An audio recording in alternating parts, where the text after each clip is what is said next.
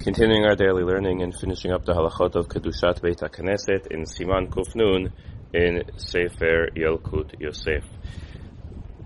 So, mutar litpalel betoch me'arat ha'machpelah lelo kol chashash.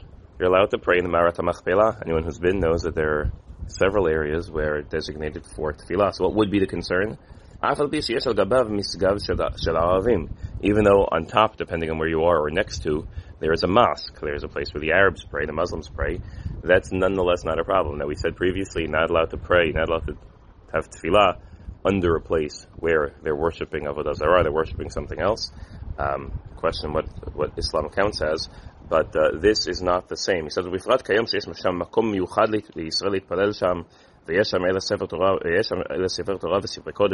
particularly nowadays where there's a designated area for us to pray, it's not considered to be directly under theirs, it's considered to be completely separate.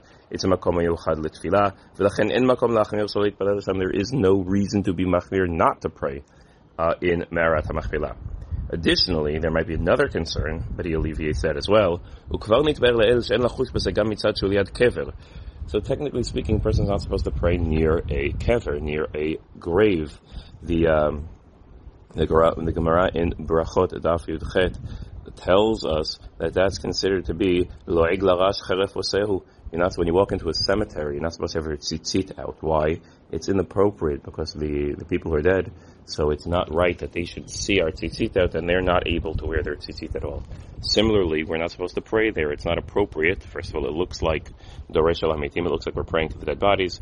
Secondly, it's inappropriate to pray in a cemetery because the people who are buried there can't pray. But here it's a makom miyuchad litfilah. It's different.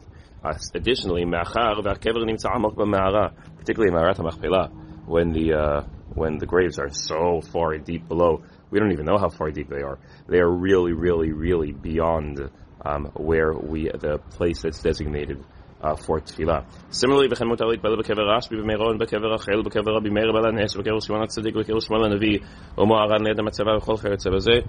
all of these places, all of these kvarim of Gedolei Yisrael who passed away that have been designated as a makom tefillah, it's not considered to be a problem of lo'eg larash.